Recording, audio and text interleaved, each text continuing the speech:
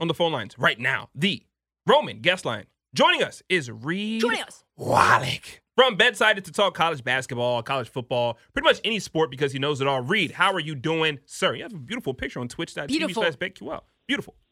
Thank you. My fraternity composite. We've never updated it from my first time I ever came on the show, so I'm glad we kept me looking nice and young. Reed, I got a personal question. Is this your girlfriend or your sister that you're with? And is this your dad?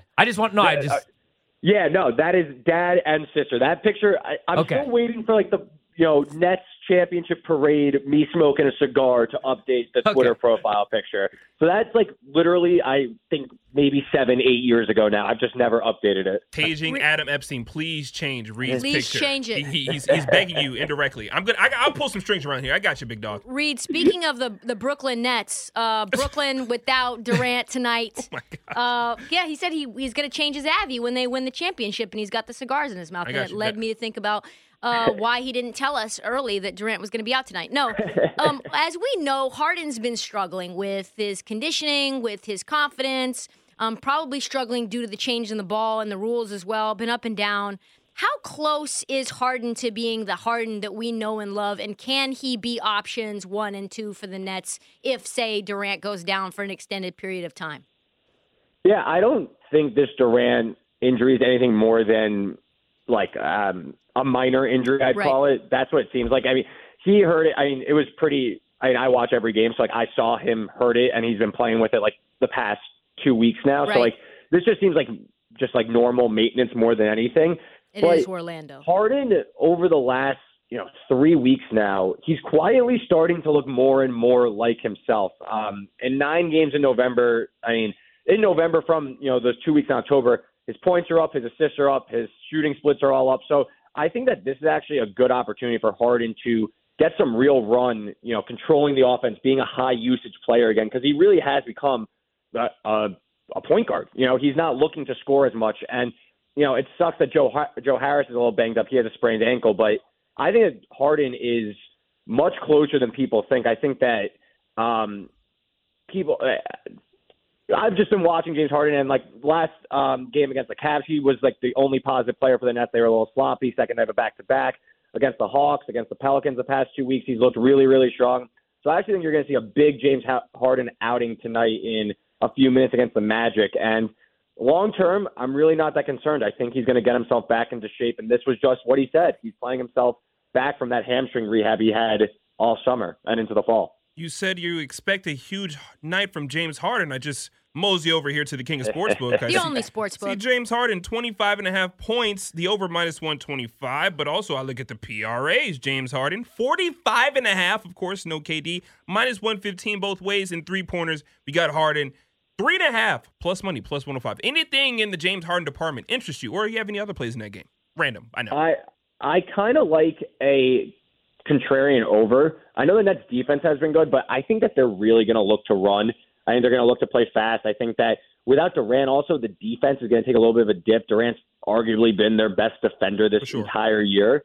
So I think a contrarian over, it's dipped down, I think like 2 or 3 points from open. So I kind of like the over. And if I was looking at anything Harden related, I'd look at his points, rebounds, and assists. I think everything's going through him. He's going to have a usage rate, north of 40% for sure tonight. So I'm expecting a big James Harden outing. And I think, especially after that Warriors game where you got, and I don't put a lot of stock into, what people are saying after a game like that because it's a game in November, pretty unindicative of the future of the league and what's going to happen in the finals. But Durant, there were people talking that like Durant doesn't have enough help, blah, blah, blah, blah. James Harden is still an elite basketball player, and I think he makes a statement tonight. And there's a reason why the Nets gave Durant the night off. I think that they are confident Harden could give them enough to beat the Magic. Reed, really quickly, I took the Nets -12.5 against Orlando tonight before Durant was ruled out. Do you think that still has a possibility of hitting? Just help me out a little bit for my peace of mind, because it's in a 3-team parlay that it's bundled in with. Yeah, I don't bet the NBA as much. Ironically, I love it more than any other sport. I just don't bet it as much because, like, game to game, the variance is so often. Again, I don't think that the market should move 3.5 points from KD. He's obviously so important, but the Nets are still significantly better than the Magic. I think that they should be able to blew them out by take like care of 30 the all. last time. Yeah, I still think that the Nets, it's almost like the market overreacts to a bit of news that Durant is out. And, yeah, they still have James Harden. If James Harden was out, I'd be like, yeah, of course the Nets are going to be in a rock fight tonight. But I still think that the Nets are going to be able to take care of business against the Magic tonight. And, yeah, a blowout wouldn't surprise me at all, especially after the Magic got a nice win against the Knicks on Wednesday night. Reed, college football, we got 4 games tonight, but also a big weekend coming up starting tomorrow morning. What do you got this weekend? What are your best bets in college football, if any? Yeah, so obviously a ton of action out there. I pinned them to my Twitter page like on Thursday nights. I'm tweeting them out as I bet them live. But I guess for the marquee matchups, Utah-Oregon is a game I'm really, really interested in. Utah was a team I was as high as anyone on going into the season. I thought they were dead in September. They go to Cam Rising. And Cam Rising, yeah, there you go. Yeah, they have already clinched I think I have like a 5-1 future on them to win the division. That's all but done at this point. So, and I like them again on Saturday night. I think that there are a lot of advantages for Utah to win this game. Under 3.5, make sure you get that hook if you're betting Utah. But ultimately, I don't trust Anthony Brown going on the road to a raucous Salt Lake City crowd and winning this game. I mean, Kyle Whittingham, the coach of Utah, one of my favorites in all of college football. He's been there since 2004, and times change, but he's 58-43-4 against the spread at home since becoming the coach of Utah in 2004. Utah, I don't like that. I think they have. This does not make me feel good at all as an Oregon I think they fan. have. I think they have an advantage in the offensive line. They cause a ton of havoc, a lot of plays in the secondary. I just trust this Utah team a lot more to get the job done. I think it's going to be a great game, a crazy game. Same. But I think that this number isn't factoring in. Utah at home is a different animal. So I like Utah to win this game. But, I mean, there's 3.5. Make sure you get 3, though, if anything. Reed, I'm looking at some other games this weekend. I know Michigan really has to blow the brakes off of Maryland, but 14.5, I saw them play against Penn State. I wasn't that impressed, but it is a game where Maryland has literally nobody. Any lean in that game or any other plays that are on the top of your list, I'll also throw one more at you if you don't have anything in that Michigan game. Alabama and Arkansas, we're going to preview this game a little bit later, but I love the under in that game. I don't think Arkansas will be able to do anything, and I think I want to take Alabama to go ahead and cover because Arkansas is literally a run-first team, of course, and going up against that defense, I don't see that happening. Yeah, I don't think this number is available anymore, but I did play Michigan. I think that this Talia Tagovailoa is Baby Tua. fantastic. We just call him for sure. Baby Tua. That's easy for everybody. Don't make life harder than it needs to be, Reed. Maryland quarterback Tua's brother is really talented, but he's really prone to interceptions. And I know there's a potential look-ahead spot, obviously, with Ohio State on deck for Michigan. That's going to be for all the marbles. But I got 14. I think Michigan, they build this up to 21, 24.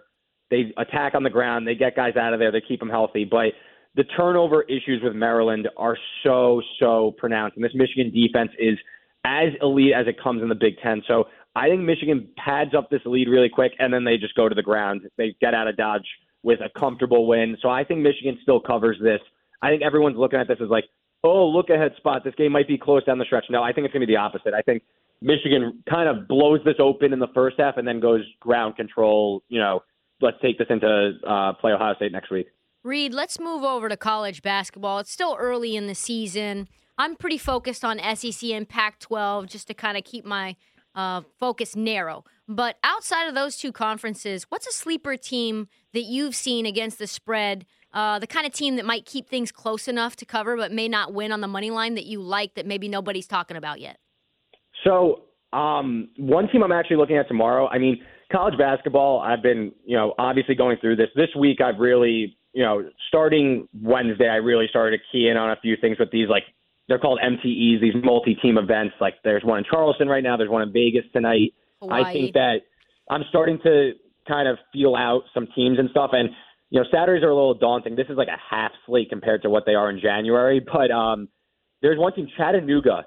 My former boss who used to work here as well, Tom Casale, put me onto them. And I agree. Chattanooga is an incredibly talented team in this mid-major realm. They go to VCU tomorrow afternoon. The opening line is 5. I have this game closer to a pick'em. I think Chattanooga is live. VCU's offense is just non-existent. They have not broken 60 points yet this season. They're all based around turning their opponent over, getting easy buckets, getting to the free throw line where they don't even shoot that well. They're 63% as a team so far this year. But they're going to run into trouble against Chattanooga, top 20 this season in turnover rate. So they protect the ball last year as well, so this carries over, top 30. And, again, they're catching 5. I like this down to 4 just to make sure you get that 2-possession cushion. Again, if free throws come into play, VCU is a terrible free throw shooting team. I know it's a road game, but I like Chattanooga, again, anything over 4. That's a really, really nice sleeper team in the mid-majors. Reed, let's go ahead and pivot to the NFL. This slate of games this Sunday, I wouldn't say they blow the doors off of anyone, but I think there are a lot of interesting matchups. I'll start with the one that's probably going to be the most bet this Sunday is the Dallas Cowboys against the Kansas City Chiefs.